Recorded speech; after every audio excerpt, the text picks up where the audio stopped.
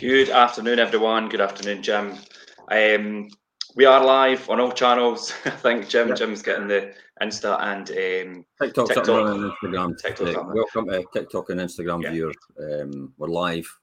Richard, I will say though, if people want to be quite interactive with us, we shared the spreadsheets and things last week. If you do want to be interactive and actually see that, probably the best place is our YouTube channel to follow, and the whole playlist for the Wealth Creation Show, and obviously our mini-series of the Diary of a Property Investors on there to follow. Anyway, so just to pick up for last week, Jim, we were still concentrating quite a lot on the business venture that you had with obviously a estate agency and the repercussions of that, obviously, because you entered that without maybe your risk analysis and complete planning and thinking time and entered that. So you were dealing with that. We took a wee bit of time. We stopped to obviously look at your purchases as you were still purchasing as an investor in your own right. You have obviously purchased quite a lot of flats and properties and things in that time. So we stopped to have a wee chat about them.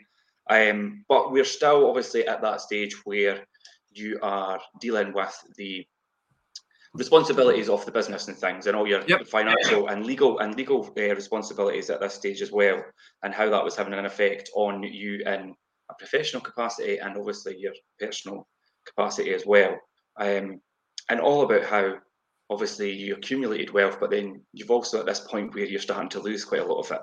And that's kind of where we left off last week. So picking up today. I'll let you lead off for where you want to pick up from today. Jeez, I'm trying to think where we left off the last time. I know what I was thinking about. And I'm quickly when did I buy what and when? Because we were going to talk about the back-to-back stuff, and I'm just looking. Yeah, well, that's the last thing I've got is back-to-back. We spoke about back-to-back, and you can't do back-to-back now, but at the time that was something you've done a lot of while building your portfolio at a certain time, and it was instrumental in obviously building your portfolio. So let's talk about back-to-back. I kind of do back-to-back. It does work to a certain degree, but you've got to have a bit of money behind you in order to do that. But let's you've recapped where we were. You know, Dunningston Drive was probably the last place I bought in Kirkcaldy. And that was in 2007. I'm looking at my spreadsheet, so I'm looking at me because I'm looking at my spreadsheet. I've got spreadsheets and notes and everywhere because I'm trying to collate where I was with this, and I'm trying to remember the 5th of December. I reckon 5th of December, as far as I'm concerned, because that's when I'm born. Anyway, so we're 2007 is Duddingston, and then I tell you what, I stopped for a couple of years. I stopped actually buying, but why did I stop? I hear you ask. Yeah, I was just going to say, why did you stop, Jim? Good question. Why did I stop? I stopped because I took my eye off the ball. Now, this is the shiny penny I talk about, and I used to get this lesson taught to me by my mentors about the shiny penny, and I was like, "What are you talking about?" Or they used to talk about a chair in front of you. And what used to happen in this example that they used to talk about, they were walking along in a straight line. So they were actually showing me, they were walking along, there's where I'm right now, there's where my goal is I want to go. So they used to walk along in a straight line. And then all of a sudden, this chair would be in the road. And it's like, okay. And then they would stop and look at the chair and admire the chair and talk about the chair. And I thought, okay, where are we going with this? Let's get to the point here. And I got frustrated about it, and they said, no, this is a nice chair, and it's a good chair, it's a shiny chair, you can sit on this chair, and this was the shiny penny story. This is the fact that, you know, I know it now as you're walking along the road and all of a sudden you just see this wee shiny penny on the ground, and you know where you're going, but all of a sudden you start to focus on the shiny penny, and you go down to pick the shiny penny up, and then you start looking at the shiny penny and go, yeah, okay. But remember, it's actually distracting you from where you meant to be going. And this is the biggest challenge for me, shiny penny. Remember, I'm distracted already because I've taken on something that, in hindsight, I probably should never have taken on.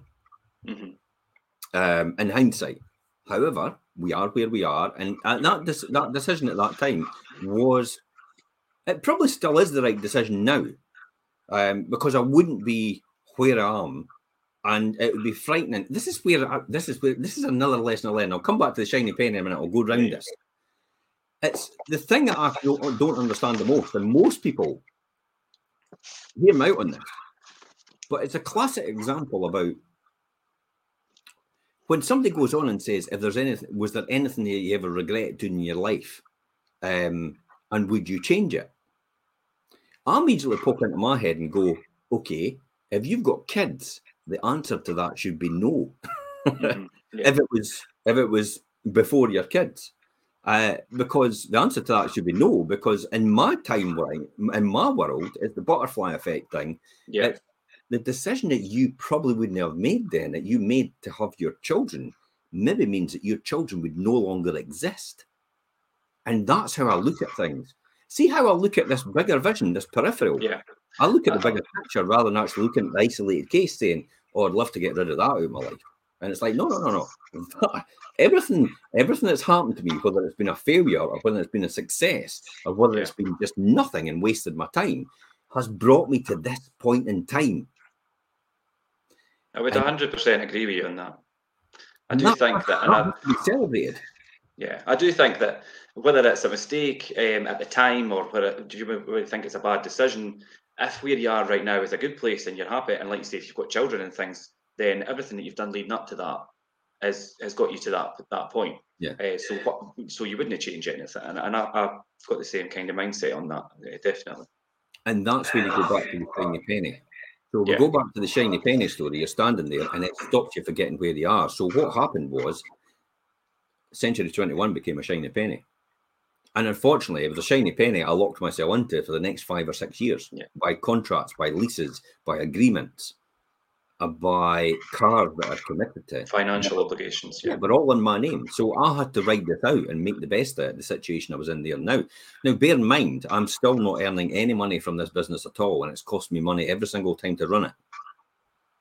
And at this point, it's probably at the point, I think, where now my business partner has now left, because they really had no commitments and they were a man of straw.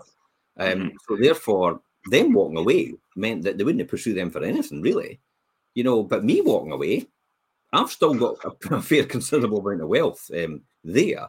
And the very fact of the moral obligation for me is like, if I pin my colours to the mast, this is just how I think. I don't know if anybody else thinks like this.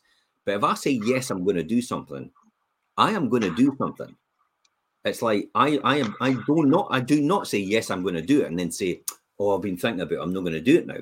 It's like, no, I am doing it, even though it ends up worse for me in a certain situation, because I pinned my colour to the mast. Yeah. And if nothing else changed in that scenario, I'm the one that's reneging on the contract. Therefore, I'm the one that's basically, as far as I'm concerned, is immoral. It's like morality and your word is your bond. For some people, just don't count for anything. They just think it's okay to say, yes, I'll do it. I had it recently with someone. They said, oh, if you do this, if you do that, if you do this and that, and I'll do this for definite. And I went, okay, I will make sure you're first in line. I will make sure you get this. I'll make sure you will get this place, this property. And then I teed it all up for them, and then they came back to me and says, oh, actually, somebody's maybe selling one in the corner, and I'm probably going to go for that one now. Sorry? I've just got this all sorted out, and I've lined this all up for you, and you've just basically reneged on that for no reason at all. So it's kind of difficult, but then it also learns a lesson that, you can't put your own beliefs on someone else, because that's just not how the world works. It'd be nice. I think it's a big life lesson when you suddenly realise that everyone's maybe not got the same outlook or the same morals or the same, do you know what I mean, take on things as you do. And you expect at some point in life, you do expect everybody else to be the same, and that's not the case. Yeah.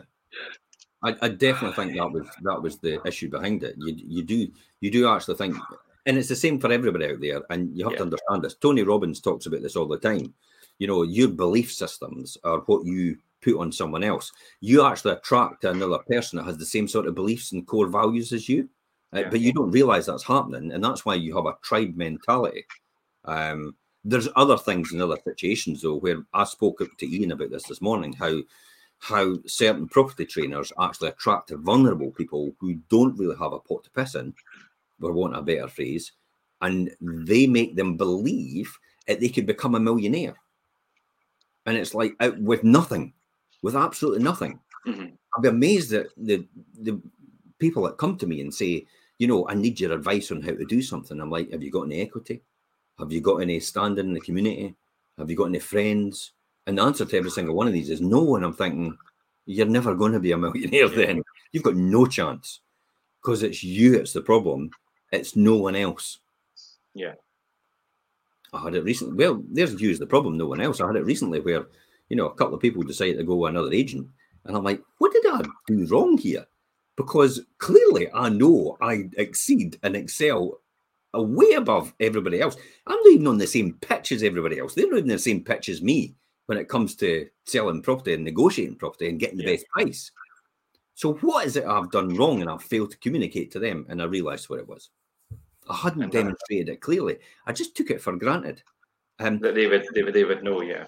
Yeah, this comes back, and this is a wee life lesson as well. This comes back to the athlete that trains every single time. So I took a break during the November period. And in December a wee bit as well. I took another week off in Spain as well. But I was working, but I wasn't going out constantly to pitch to people to get their business. I went off the boil because of that.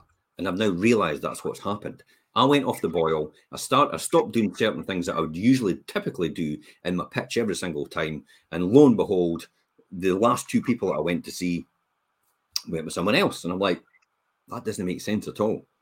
And that's what it was. I'd failed to communicate certain parts of that in the conversation. I'd failed to pick up on it as well. But that's training and developing every single day and doing it day in, day out in order to be the best at it. Why do you think golfers train every day? Why do you think the athletes, the swimmers train every day? Every single day they do something to further their career or what they're wanting to do in terms of winning an Olympic gold or Olympic medal. And they train every single day for that reason. It's a discipline. So why should I not do it? And why should everyone else not need to do that either? You'd be amazed at the amount of people out there that think they don't need to do that. It'll just happen. If I manifest it.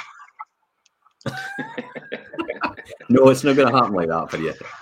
If I think about it a lot, if I put charts on my wall and all the rest of it, it's like, it's going to happen. It's going to come to me. No, it doesn't happen. You need to make it happen. Unless you make it happen. You have to take action and do something about it. That's what the point is. Yeah. Somebody says what we're talking about, wealth creation. We're talking about my property journey as well, actually, how I lost my first million after I gained my first million. So we're talking about that, and we're talking about property investment back to back. We're learning life lessons in between as well, just to play the catch-up game for that person. And anybody else who's actually watching. So that was a lesson in itself, at the fact that I was left holding the baby with no income at all. But I managed to survive on my property income because I had money coming in still. So thank God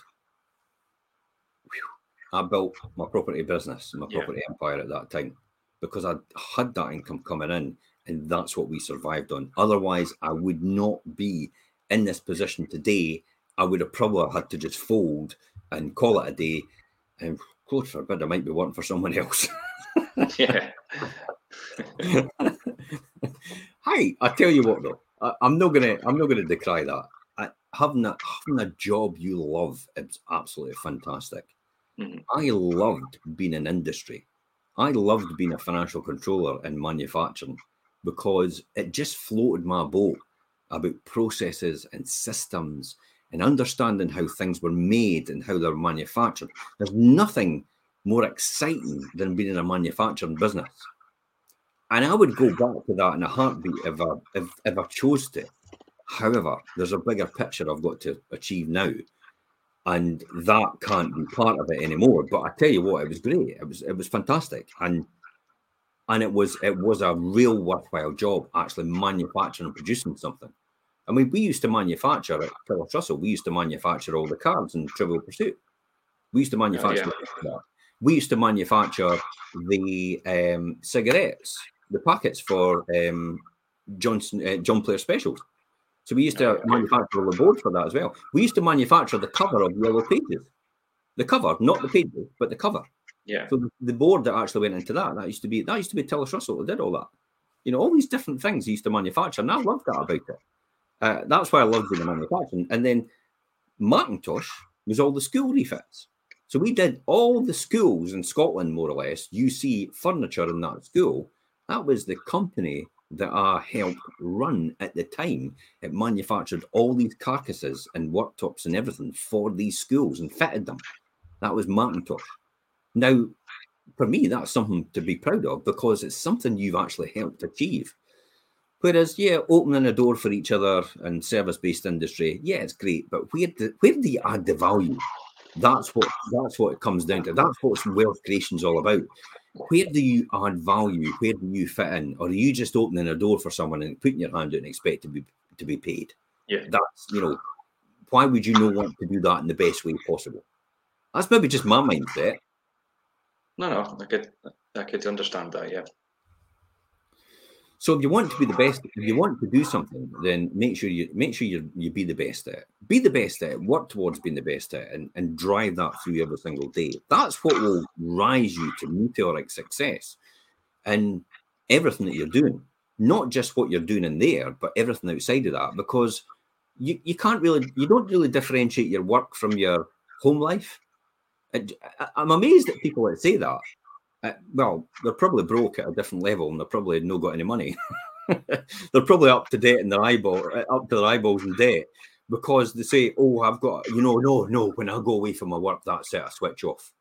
And I'm like, "Well, I can't imagine you'll be that successful in terms of the 1% group in Britain, the top earners. I can't imagine that if you're going to be like that." And anybody that goes on Instagram or whatever it was and LinkedIn and says, no, I switch off and I don't do, it's like rubbish. You're not telling me you don't switch off, because I tell you what, in order to be the best at what you are, you have to be on it all the time. You have to do that, yeah. It has to be part of you. It has to be part of your core. And what I mean by part of your core, and the classic example is, I used to say to everybody, if I was a stick of rock, okay, and you sliced me in two, and you read that in between, it would say fiveproperties.co.uk in it. If I could get 5 properties jammies and pants and trousers and outfits, I would wear them every single day. Why do you think I run about in a branded car? It's not to show me off. It's just like, I'm proud of what I do. I love what I do. But I love property investing as well, because it helps other people and it develops wealth so I can help other people. Yeah. You saw it yesterday. I put a post on and said, I'm climbing up Tootball. Yeah. And Tootball is, I need a charity to do it for, because I kind of thought I may as well just do it for a charity when I'm doing it. With some funds for someone. But at the same time, I mentioned about the fact that if you miss out in the first round, don't worry, because we're looking to give away £35,000 this year to charities and causes in Fife anyway. So just tag yourself in there and mention it. Now, where do you think that 35,000 comes from? It's what we do. Yeah. It's what we're doing every single day. It's what our business, that comes from there. So the people that use us, that we make money from, we actually give feeding back into the community. Yeah. I give most of that back of what I earn into the community for that reason. It's not a tax dodge. It's nothing like that at all. Because I can hear the cynics out there going, it's a tax dodge. He's up to something. He must be, all these different things. It's not. It's the very fact that there's only so much that you can make. And the rest is just for show. I'm not a show person. No, and I think, as you've demonstrated and discussed before, Jim, obviously, you're Fifer through and through, and quite proud of that. And your local community within, like, obviously Leavenmouth and surrounding areas, is what you want to give back to, and make sure that it's perspiring throughout the coming years, and obviously, especially times like now, where things are difficult. If everybody really, truly understood and got into my head and understood what I said, every single person would be using us to sell their house in Fife. They would never use anyone else again. And that would be a great situation. because imagine what we can do for other organisations and charities. Yeah. I genuinely don't know other businesses that actually do that. There is other few and far between, but I don't know very many estate agents, if any, actually do that, because they don't have that mindset. They don't think about that. Anyway, let's go back and talk about this. Yeah, well. You had said obviously you took your eye off the ball in terms of your own portfolio and buying and things, but leading up to that, you obviously and after that kind of blip, you were doing back to back, and you were. I think if you want to just kind of explain back to back, Jim, just for people who aren't too sure, because like you say, you can kind of do it now, but it's not like it used to be. So back to back was a real easy thing to do on the day. Back to back was you bought it, you then sold it to your partner on the same day. They got the mortgage on the property. So I bought it for 60,000. It was really worth 90,000. I sold it to my wife for 90,000. She got the mortgage on 90 grand. We have no money in the deal. Yeah, that's how it works. That can be still done to a degree today, but the banks insist that you've got to wait 6 months to do that. And you've maybe got to demonstrate at some point in time you've added value to it. Now, they were okay in the beginning with back to back because, it wasn't really a serious ramification of the credit crunch. So they were fine with that. And then the thumb screws got tightened up by the regulatory body and the financial services regulatory, or whatever it's called now in this country. And they said, no, you can't do that anymore because that is leaving yourself open to potential negative equity exposure. So this is where, I think 2014, where it got phased out for that very reason, because the stress testing came into place. And I'm sure that came in at the same time. Therefore, back-to-back was you were no longer able to do it. But when I did back-to-back, it was like, my God, I do remember a few of them, and I'm looking at some of them here. Subsequently, I mean, we were locking in at least 17. You were buying possibly, one of them here. I bought a 2-bedroom. Incidentally, you live in it now. What's that? My place? Yeah. Yeah. I actually bought that for 60. Yeah, I bought it for 63. But I did a back-to-back to 80 on the same day, and the mortgage was obviously a percentage of that. So basically, I really had no money in that deal. So I was able to do that, but I took initially £40,000, and I just did it back-to-back and fed it all the way through and made it work. Remind me about the Inland Revenue and what wait a minute, they popped up and said, what are you doing? It's like you're making gains and no paying tax. However, that was one of the ones I did. And then I did another couple as well. Another one in Buckhaven, I did a back-to-back. Incidentally, the one in Buckhaven was a repossession. Now, I bought that in Buckhaven in what is the Bird Scheme in August 2009. Yeah. Now, this is another thing that you have to be prepared to do. And this is a wee lesson I learned. I would never have got that property for that knockdown price. This was a 3-bedroom. And it had a bedroom which wasn't approved for upstairs to be a bedroom and an ensuite bathroom. Yeah. But the person had put some makeshift stairway up into it and actually did this. Now they got the house repossessed, and it was through another organisation. So I was able to then go for it. I saw it come on. I immediately jumped in there. Now it was on the Friday I jumped in when I saw it come on. And I was due to go to Pitlochry with the kids that afternoon for the weekend. Now, most people would actually just wait till the Monday and come back on the Monday. I'm no most people. I was there straight away, made the appointment. When can you meet me? Da-da-da. I took the camping gear and the kids with me to the viewing before I went to Pitlochry. Did the viewing, agreed the price, job done. Got it before everyone else. Now, most people would wait till Monday, and that's where you leave the door open for someone else over a weekend. You'd either lost it or had to. Yeah, the deal was done definitely. So what I did with that one is I actually bought it for 75, did a back-to-back. Well, actually, no, I didn't. Yeah, I did, and I didn't. Bought it for 75, managed to get the mortgage at 80 at the time, or something like that. And then what I did was I also did a further advance on it later on. So I actually got a bit more out of it for a further advance, and therefore I had no money in it at all. That was another one. But I'd spent maybe £5,000 making that compliant for that upstairs room. Mm-hmm. And that added about £15,000 on it. Yeah, I was just going to say, because that's at a good price point now, and you've made quite a lot of good cash flow from that over the years. But we've got it on. We've had it permanently rented since then, Mm-hmm. and it's been rented for a real good amount all the time. So think about all that from 2009 to now. I mean, even £500. So £500, £6,000 a year and rent. £6,000 times 10 years, there's 60 grand. On the what for 75? Yeah.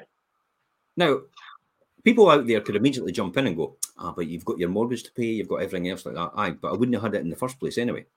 So it's better to actually have the additional costs than not have it at all. What's the phrase?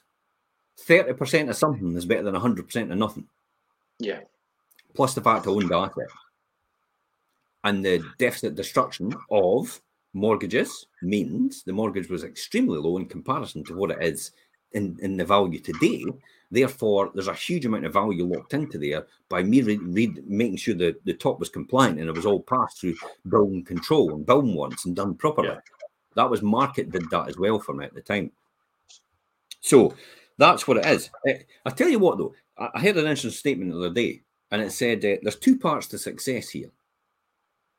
One's having it, and one's actually surviving it. Mm-hmm. And it's true. It's amazing how many people get so successful. It ends up being their demise. Well, look what happened. The Midas touch.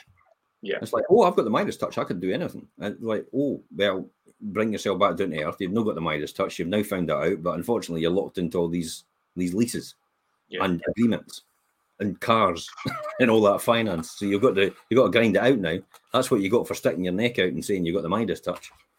And like you say, Jim, you obviously at the time had your property investment portfolio, which is your kind of side hustle. Obviously, if you didn't have that, that would have been your demise because you entered into that without.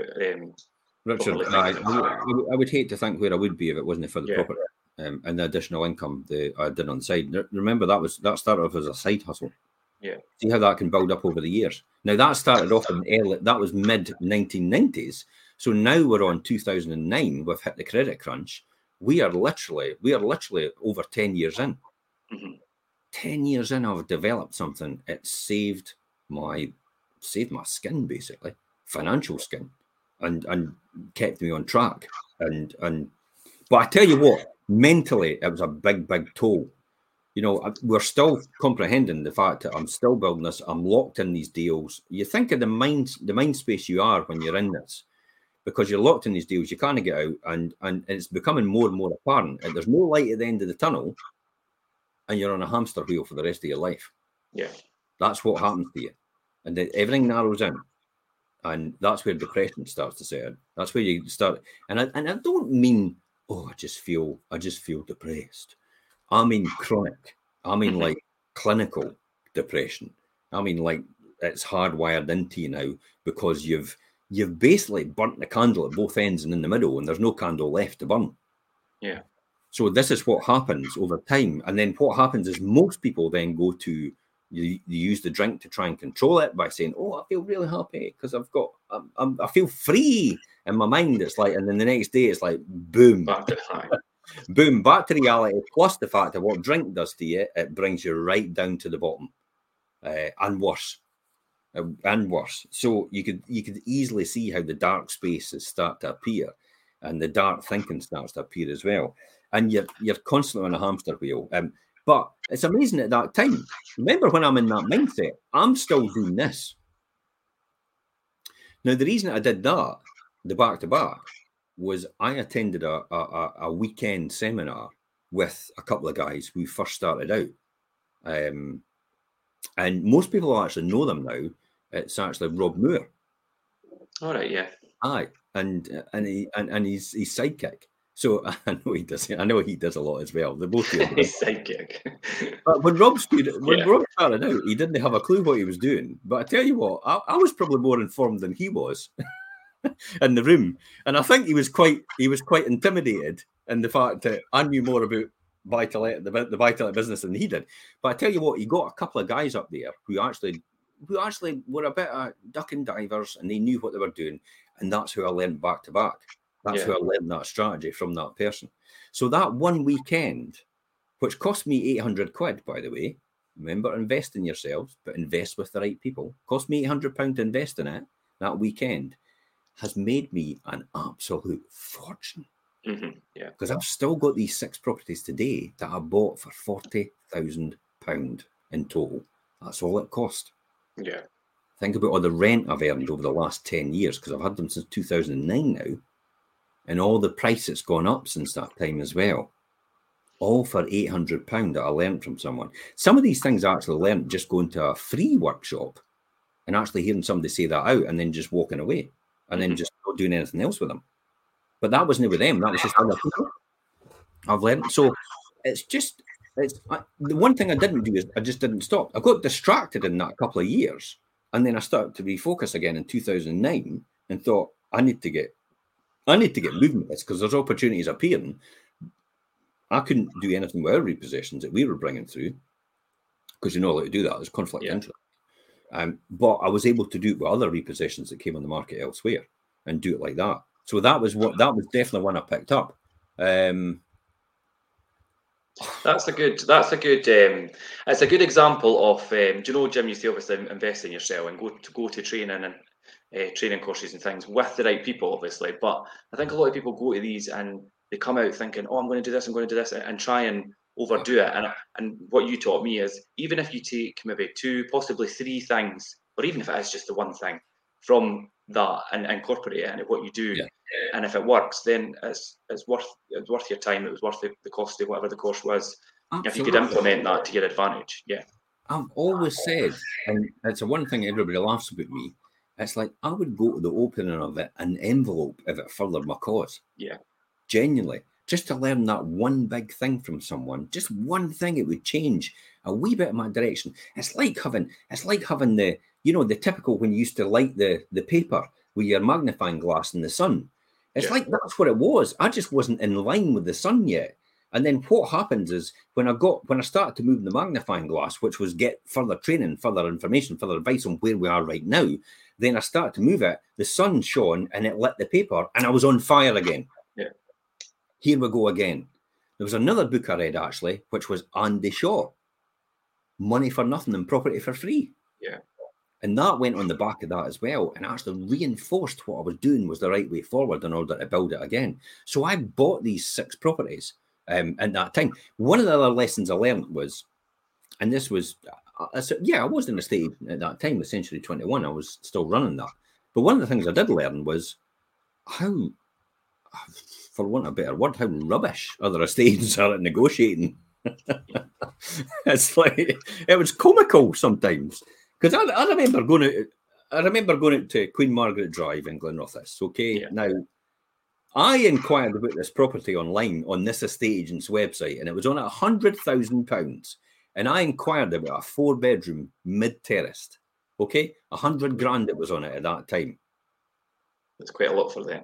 And I inquired with them because I thought, okay, I'll look at this and see if I can add value because it was 4-bedroom. 4 bedrooms, good return. Yeah. So I inquired with them. And immediately when I inquired, they announced that the seller's in a distressed position. They've committed to a new build. And this property sale's fallen through and it's come back on the market. She needs it sold desperately. And I'm like, oh my God, this is her agent. It's volunteering all this information to me. And I've never even asked that. I just phoned to inquire about the 100,000 level. And now they're telling me to take every offer possible. So what did I do? Even better, they sent me around to do the viewing with the seller. After telling you the situation. And I tell you, here's the lesson I learned when I was on that course. Here's another lesson I learned. And what it was walk in the door, shake their hand, introduce yourself, let them spill their guts, and then say, what's your mortgage right now? And she said 75,000, and I said, "If I clear your mortgage, have we got a deal?" She went, "Absolutely." And that's how you do it, yeah. You're having a laugh. That's what I learned on that course. Yeah. if we clear your mortgage and we've got a deal. And I was gobsmacked. 25 grand off just like that. All because the estate agent told me, and then all because the next one was the seller told me when I walked in the door as well, the position they were in. I desperately need rid of it. I've committed to a new build. I have to buy it. I don't know what to do. And then I just says, well, what's your mortgage? 75 grand. If I clear that, we've got a deal. Absolutely. Job done. That's another lesson. And this still happens today, believe it or not. There's times I've honestly, and I've been buying actively, you know that, where I've done this strategy right now in the last year or two, and the same things happened. And I am appalled at the other estate agents how they're letting this happen. They have no idea what's happening. I got a 1-bedroom in Cooper, and literally it was on 80,000. No, it was on at £60,000 for a 1-bedroom in Cooper. Mm-hmm. And I just said, do you think you'll accept 45,000? And it was on with the agent, and the person came direct to a property sourcer, and they had them down to 50. And I says, well, just offer her 45,000. And she went, I'm not taking that. I'll take 45,500. Okay, you've got a deal. And I'm like, you're joking. And they had to go back to their estate agent saying, I've sold it when you couldn't sell it, and I've sold it for 45 grand, and you've got on at 60. Even as the stage, and I'd be going, do you not think we should really put it down to 55 and see how we get on? Because it's another 10 grand, and I might get it shifted for that. Figure it would drop by 5. No, they just tucked up the embarrassment and took the fee. You see how, as an estate agent, I know what goes on with every other estate agent. Yeah. That's why a lot of them don't like me. Because I call them out for who they are, Richard. They're charlatans. People they don't like being held to task and showed up for what really is going on. I've got no qualms about what I love what I do, and I love getting the result. Yeah. It's a sport for me. I love getting the best possible result, even more for a seller, even for a buyer as well, and getting a win-win deal for them. But I'm not in a stage where you just phone me up and say, what will I do? Will I just offer that? And okay, and I'll just take it to them. And it's like, you may as well just go and do it yourself. Yeah. It's like, there's no point in that. If all your agent is doing is just taking the message and passing it on to you and letting you decide, without actually doing any, upsell and pushing the price up and manipulation. Negotiation on your behalf. I mean, to be honest, it's a bit of manipulation as well, because we're clever. We know the psyche of people and how that works. But I don't think I would take a bet that no one else actually knows that, because they don't continually improve and continue to develop their knowledge and their wealth and their experience. They don't develop that at all. They just like, we're selling the house and put it on the internet, hope for the best, and if we get an offer, great stuff, and that's it. You just see what comes. Yeah. That's kind of where they are. But you see that, because then as soon as we do something that's successful, they copy it. That's obvious. And that's always been since the beginning. They've always copied. Yeah. The biggest flattery possible is probably when people copy you. You can't be upset. You know you're doing something right. But that's what I'd learned. That's what see all these examples like before about I'll get you 40,000 for your 1-bedroom flat, and it's like, well, why are you phoning them up with an offer at 36,000 then? Yeah. And that was another one. So you see how I'm beginning to build a profile of how estate agents deal with people as a seller and also as a buyer. Mm-hmm. And then thinking, God, I could blow them out of the water easily. Hence the reason why I say everybody should just sell us. No, everybody's going to, because you're just not. I would desperately say a lot of people they just can't afford us, if that makes sense. But they can't afford not to use us, because they don't realise the thousands are losing at the end result. But that's entirely up to them how they think. Yeah, I think that's the important thing as well. And I try to explain that to people that maybe are on the other side of the fence. It's the end result. It's the end result. That's funny. I got it for 75. I got it remortgaged actually at 85 back to back. So I got a good deal out of it. And hence the reason why I got 40 grand locked in terms of that. And then it came to the other ones as well. I got a 2-bedroom flat in Methil. That was on that was valued at 57. I got it for 15 grand less. Yeah. And then did the same back to back, and had another one Glenrothes, 3-bedroom end terraced. That was valued at 80. I got it for 19,000 less. Now, these are genuine offers. Yeah. That I'm putting to people, and they're saying, yeah, it's great, exit strategy for me. I wasn't going around saying to people, you know, oh, I can only offer you this, I can only offer you that. That's what they wanted, and that's what they I was wanted. just going to say, do you think people were accepting such lower offers because maybe the situation, obviously, like on the back of the credit crunch and all the rest of it, do you think that had an impact on that, or do you think it was just no, just their personal circumstances? I mean, a couple of them. I mean, your property, you know, that was somebody their house sale fell through. It was at that price anyway, and I said, well, if I give you that price, will you just still want to go ahead because it makes sense for me? I never ever see every time I see a property's coming on, I never ever took advantage of that. I actually just left it. I thought, well, good, that's a good property, and then I would just sit and wait to see if anybody else would pick it up. And most of them actually got picked up by someone else, but there was one or two maybe. You know, they fell through because the other person couldn't afford it, and then I would just step in and say, look, you know, I'll buy it at that price if you want. I'm okay with that price because my numbers work. So I made it to happen for a lot of people. This was another one. Another one. It was 80, and I got it for 90, 19 off in Glenrothes. So I bought it for 61, and I got it remortgaged at 80. Therefore, all money back out, no money down deal. Still got that one today, and the next one as well. You know, 3-bedroom lower flat in Methil. Got for 65, and that was a classic of the 65. You know, like fell through. I picked it up and said, "I'll pay you 65 for it." Then I'm fine with that. Lo and behold, I did some background work in that with other comparable that I'd recently sold once it was about to settle, and I was able to get a valuation from a surveyor at the 75,000 and made the back-to-back perfect. So that's it. The difficulty of that is then what happened was, is that the sixth one? Yeah, 1, 2, 3, 4, 5, 6. Yeah. That was a few more. That was a few more.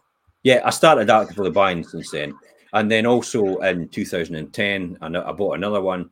Yeah, actually, I got another one and I did the same strat. I must have done it quite a few times. It was still in existence. I never just did it 6 times. I did it a few more times. Another one I got Kenaway, 2-bedroom house. You know that one. We've still got it today. Yeah. I got that for 60, 50, 53. That's good. Mortgaged it up at 70. Got it for 53. Yeah. And we've only just recently, I think, done the refurb on that. We've done it all. For when you bought it, would have been well, to think about it, that was 2010. We've only recently done a refurb. Therefore, I was basically getting that for free, and then I was making money on it for the last 10 years. And then it's only now I've actually put in for the refurb and done the kitchen, bathroom, and all the decoration and carpet and everything. Oh, but 2020, 2021. So yeah, you got like 10 years. Yeah, so it shows you. Well, think about 10 years at £500. So £500, 6,000, 60 grand. I got more income. I got more rent out of that than I actually paid for it. Yeah. Good deal, eh? Yep. Did come back to haunt me in some sort of way, because in 2016, Inland Revenue sent me a letter and said, you've sold a lot of houses in 2010 and we've not got any capital gains tax for that. And I'm like, no. And then I looked at it and I thought, oh, no, that was the back-to-back stuff. So I had to actually educate them and send them a spreadsheet to the HMRC and tell them how it was done. And they went, husband and wife transaction, can't do anything about that. Husband and wife transaction, Inland Revenue can't do anything about that at all because it's love, favour and affection. That's the rules under the legislation. Yep, love, favour and affection. You can gift stuff to your spouse. You can pass stuff, transfer stuff back and forth between spouse. It is a great advantage being married. And that's still the case. I mean, there's no change in that. Trust me. If you're and I'm a right charmer, especially with Valentine's Day coming up soon. If you've listened to my original story about why Elaine and I got married, as I ran home from college one day and realised that we were losing out on £500 a year tax allowance because we weren't married. So I thought, we better get married, and within 2 weeks we were married on the 29th of March, just before the end of the tax year. Ye old charmer. It's like we lived together for 5 years before then, but I realised when I did accountancy that, oh my God, we're losing 500 quid a year. We've lost 2.5 grand that we could have got free, tax free. And all because we weren't married. And we had always thought, it's just a bit of paper. And literally, because we always felt, we've always been like that with each other. But logically, why would you know then if you're getting all these tax advantages? So it's a huge tax advantage actually to be married, especially if you're investing in that scenario. So to put a clinical face on it, by the way, I know people are like, oh, that's no right and all the rest of it. It's like, that's your beliefs. I've always learned by the lesson, there's your version of events, there's my version of events, and then there's the truth. Remember that. That's a really important lesson I learned recently on a podcast, actually, Diary of a CEO. The one I'm listening to now for Diary of a CEO is Steve Peters, the Chimp Paradox. Yeah, that's a brilliant one where he talks about that. He talks about people's beliefs and why they do what they do, and he says, you know, the trauma and how he gets people over trauma, and how he gets them to learn to live with it. Like, for example, you know, he talked about this morning. He says, you know, I could never change anybody. I could never change anybody's opinion about losing a child. He says and he says he's honest with them. He says it's the worst. It is the worst thing that'll probably ever happen to you. Mm-hmm. I can't. It won't go away in time. It'll be with you for the rest of your life. What we have to do is develop coping mechanisms to manage the grief that you'll have for the rest of your life. And you will, because I've known a few people that have gone through this, and it never goes. It never really. They just learn to cope with it and live with it. Which is a really difficult thing, but again, it's about the worst thing in the world. Yeah, I've heard people say it. It's like, I've been at funerals where they've lost their son, and the father would turn around and say, you know, it's probably one of the worst things you would ever want for anybody. Yeah. You never want to happen to anybody because to have your own children go before you is just like, you couldn't even comprehend that. I was just going to say, it's incomprehensible, really. That's how some people, I could see how some people could never ever get over that, and they're in complete trauma for the rest of their life. But do you see how you can learn from these lessons that other people have that you don't need to go through, but you can actually learn about that and how that affects other people, and how you could have empathy for someone else, not sympathy because you're not going through it, but how you could be empathetic towards someone else's challenge that they're going through and the needs that they need, and understanding more than anything by learning from something that's happened to someone else without needing to have it happen to yourself. That's a powerful message for anybody who understands how that is. That's a real good lesson. So that's where we were. And then, oh God, the worst thing happened ever. Let's not dwell on it too much. Let's get on and say this. So I'm sitting one morning outside this old terrace and leaving, and the houses are now getting built across the road. You know, that I sold the land off. The plot, yeah. To my friend, one of my best friends. I didn't realise what was going on. I knew he was in a difficult place, a dark space. And then his son comes over to me, and I rolled in the window, and he says, "He's dead." Sorry? What do you mean? Who's dead? He's dead. Killed himself. You're joking. And I didn't think I could ever comprehend that. Yeah. And when I look back, I thought, was there anything I could have done about that? Maybe there was, maybe there wasn't, but it haunts me to this day. Yeah. And the fact that he just one day, and Christ Almighty, to be in that mindset and to do that, and it's like people say it's the coward's way out, but they don't understand where you are with that. Yeah. And it's the very fact that he actually went on his knees and tied a noose on the door handle and just leant forward. Never even jumped, just leant forward on the door. So, yeah, and to be fair, in that kind of situation, if he wanted to stop, he could have. Do you know what I mean? Like you're saying, it's not, but obviously didn't. I've been there, Richard. I've been there. He always talked about it. He always looked at his friends in his photograph, and he says, "Look, these two have hung themselves as well."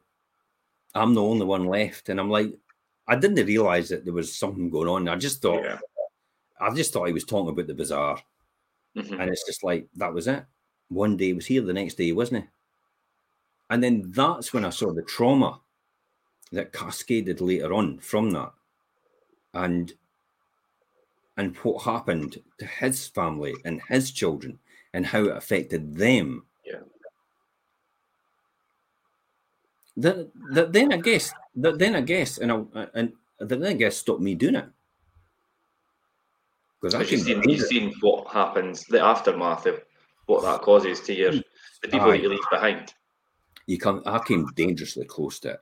Mm-hmm. You don't understand how dangerously close it was. There was one point I was really envious of what he had done, because he managed to get out of it.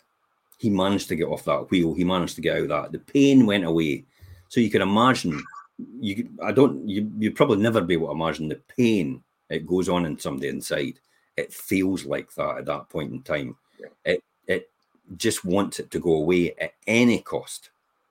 But the only thing that kept me going was the thinking about the ramifications of how, see, even in that point, everybody says it's selfish, and it's not. It's actually, you still think about the other people it'll affect. And that's how I completely get and understand people in that situation now, because of what I've gone through myself. Now, this was later on, and we might talk about that journey later on in some sort of shape or form. Yeah. But for now, we're only talking about this point in time. But I knew this is the dark space that I was in as well. But I didn't know at that time I was ever going to get to that point where I would actually really, it's a real viable option to do this. Yeah. But it's strange to think, and it's probably, I mean, not for you, because obviously you look back, but from my perspective, it's strange to think that you could actually be in such a place to actually go to that extent, but people do. Do you know what it's like? And it happens. There's a link in here actually to the Samaritans, if anybody's wanting to speak to them or anything like that, if anybody's feeling like that as well. And there's a free phone number as well in there. For me, I know it was a product of the working back to back all the time, constantly over the last, I don't know, probably since I was 20 up to that point. So 20, you're talking about 18, 20 years. You're talking about 20, 25 years of that constantly all the time. Continuous. It's going to catch up in you at some point in time. And then getting to the point where you've actually boxed yourself into a corner where you've no light at the end of the tunnel. Now you can see.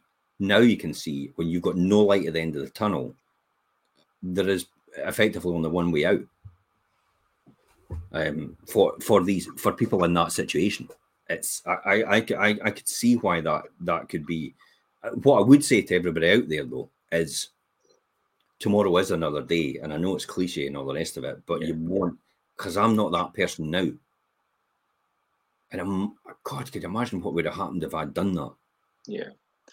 I think the important thing is to get yourself in a position where you realise you need to speak to somebody in order to help you out of that mindset. You can only help yourself.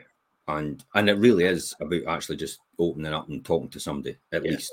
And if they don't give you, if some people are anybody out there that think they could resolve the situation, they can't. You need to go to proper counselling.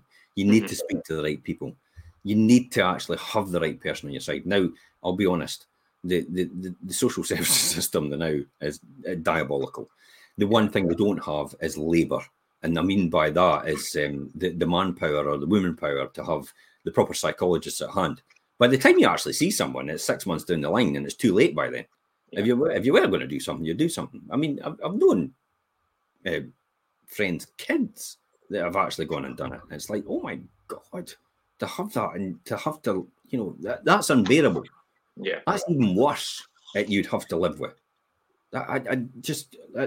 It would be truly difficult to do that. To even go on, to be able to go on. I can't imagine what that would be like for someone. It'd probably be 10 times more than what I was going through. I know people that have been through that situation, and you do notice that they lose a wee bit of themselves. That I don't think they ever really get back. Well, that's your children, isn't it? It's like, you've had them. It's like that's so for me. With all these life lessons and everything I've learned and what's happened, and my best friend doing that, yeah, it kind of puts a different perspective in your life. It kind of puts a more focus on, when is enough enough? Yeah. And will it ever be enough? And I think you have to come to the conclusion that there is only so much money you can make, and the rest is just for show. And is the show really worth it? So do you think that you get to my age, it's like, nah, it's not really. Yeah, I was just going to say, so do you think that brought you to a stage of kind of like maybe reevaluation of where you currently were in terms of... Yeah, absolutely. Well, but you've got to remember, I'm a machine. It keeps going all the time. You have a lack of control as well for doing that all your life and trying to stop and do something else completely different is just as difficult in your head, because it's this you've got to master. Everything else will work. It's this you've got to master. Yeah. And understand that and understand coping mechanism in terms of what you need to do. I think that's the most important thing you've got to understand out of this. And then the pile on as well was, and we're probably going to finish the show at this episode for the How I Lost My First Million. Yeah. But the next steps out of that was I decided to leave Century 21 because my franchises were up. I let it run for another year because I didn't know how to get out of it, because everything was linked into it. So everything was linked into it. Like my career was linked into it. My, all my website were aligned. I had no idea how to build a website. I had no idea who to use. I had no money to do these things. That's the difficulty. So it was almost like, I tell you what it was like at the end of it, when it was getting towards the end. I felt like I was in an abusive relationship where the other party, who was the master franchisor, was continually taking money off me and expecting me just to keep funding them, and them actually not giving me any support or help at all, and I was just left to my own devices. And literally all I've got is a brand, or a brand that I've built. Not a brand that anybody knew, but a brand that I've built, and a website that I could have got for anybody. And we just came to the conclusion that, or I came to the conclusion that I need to get out of this. So then I started to ask questions from other people and ask, who could do this and how could they do it, and just fumble about and see if I could find someone that could actually build a website, someone that could actually maybe do some branding. K2 Marketing was brilliant. Started your planning. Yeah, Sean. Now, I should have done that ages ago when I knew my 5 years was up, but unfortunately I'd left it. Yeah. And then because I was out of contract, then they decided to say, I tell you what, because you're out of contract now and you're not signing a new contract, we'll screw you for even more money now. What do you mean? It's like, Christ almighty, I've given you so much. I've given you about 200,000 or 300,000 in money over the years that I've been with you, and you're still trying to wring more out of me, basically. Yeah. So I thought, enough's enough. I need to get out and all the rest of it. And then when I started to rebrand, when I started to do everything for myself, and we got started for the first time, we started to take this stuff on. I gave my notice. My period was out, and then all of a sudden on my doorstep on the Christmas Eve, an interdict. You know what an interdict is? You have to cease trading right now as your current brand because it infringes our brand, Century 21. That's what they did, an interdict. Yeah, I remember. And you know what I did to that? Go and fuck yourself.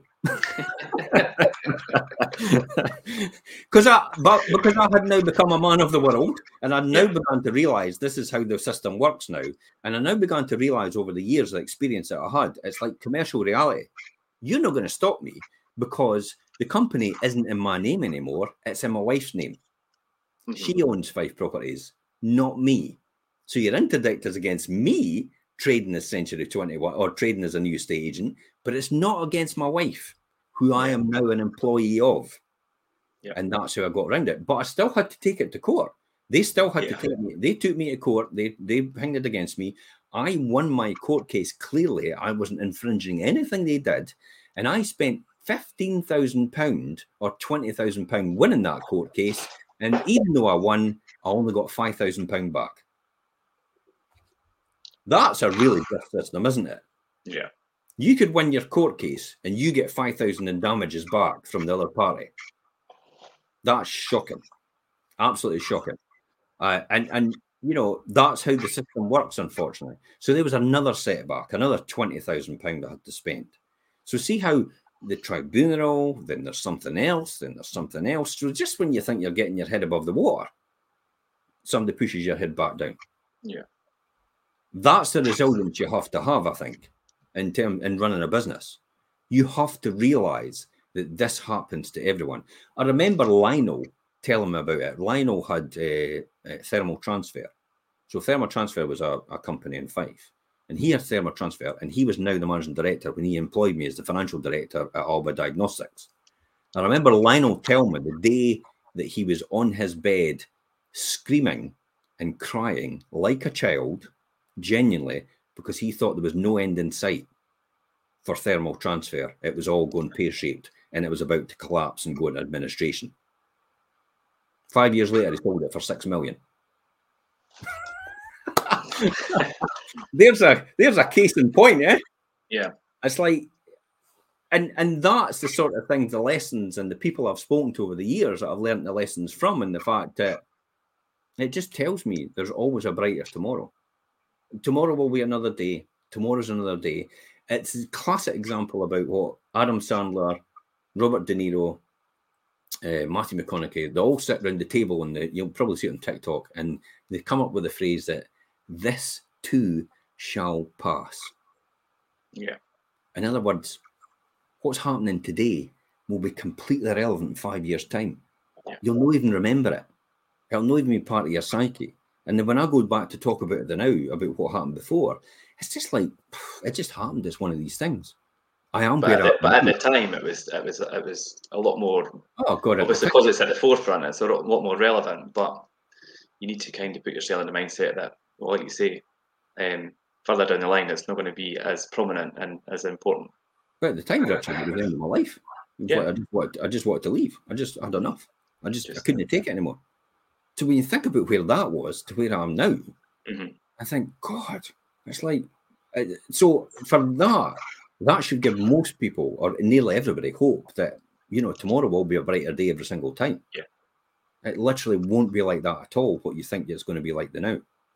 And I think that's the lessons I've learned out of the journey I took and the end of Fife Properties. No, Century 21 and the start of Fife Properties, yeah. The end of Century 21 and the start of Fife Properties and where we started to begin. Yeah. And after that, it was just almost like a meteoric rise. Yeah. Because I then had to do the things I needed to do to build it to where I was. But that's another story. We'll maybe talk about that another day. I don't think there's anything else I need to talk about. You know, I bought another couple of properties on the way. Surprise, surprise. I bought my leaving office. That's when I got Fife Properties. That was in 2011. So that's when we changed over. And then I bought another couple of properties, which were actual. They were fall throughs. They were fall throughs. It happened. You know, it just I picked them up. But I should have actively. I know in hindsight, I should have actually still kept investing. But again, we're having Fife Properties. It's taking your eye off the ball again. But I don't regret that. That's never a regret.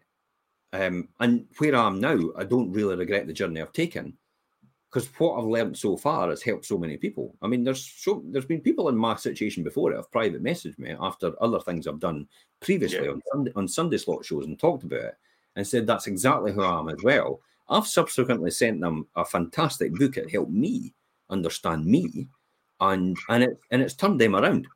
Yeah. In terms of the way they are. So if I hadn't have gone through that, these people might not have been here today.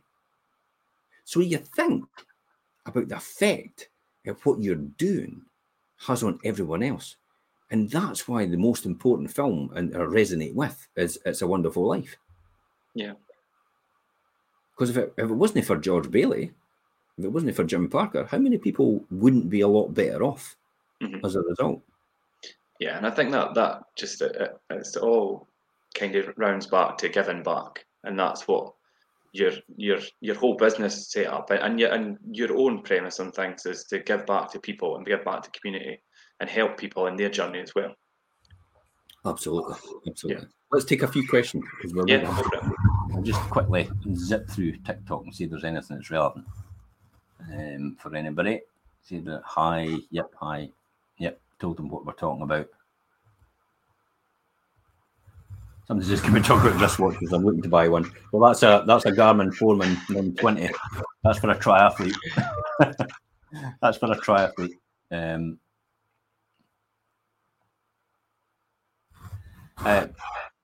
Must have been good capital depreciation on it as well, mate. Was it worth it now? Absolutely worth it. Absolutely. Yeah, I would never be where I was if it wasn't for that and the journey I've taken.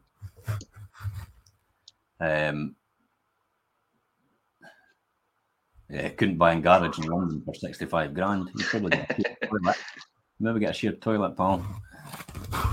You can buy a semi-detached house in Northern Ireland for 65,000. Yet Northern Ireland had its heyday. The market dropped like a stone. I only know that because one of my production managers was moved over there when we took over our sister company, Seago Advanced Ceramics, and he had to pay a fortune for his property at the time. And then it dropped like a stone. And he's now back in Glenorchy again, Pat Kelly. So Pat, if you're watching, or if anybody knows him, fantastic guy. Everybody will know Pat Kelly's a great guy. And that's it. Thanks very much for everybody. And that's the end of our episode for the How I Lost My First Million. Yeah, I think that was quite a good roundup, Jim. Right up to obviously the beginning of you obviously 5 properties and the end of obviously that journey. What we're going to talk about next week. It's like we'll have to think of something now. Yeah. Right. Well, okay. Well, if everyone joins us next Monday, 12:30, we will continue that journey. Jim, you could think about some points to pick up on. Listen, there's loads of stuff to talk about. Wealth creation is an ever-evolving thing. So we will be back next week to talk about something which will develop wealth more. If you've got any suggestions about what you'd like us to talk about in terms of wealth creation or any ideas, I mean, inflation's a classic. I'm going to talk about inflation tomorrow, but I'm just going to talk about in general and how it is the most destructive thing to our economy right now and why we need to tackle it. So I will talk about it in a wee 5-minute podcast tomorrow about how inflation needs to be kept under control. Good. Right. Okay, Jim, that's great. Thanks. And thanks to everybody who watched and any questions that come through there. That was great. And we'll be back next Monday, 12:30. And I'll say goodbye to the people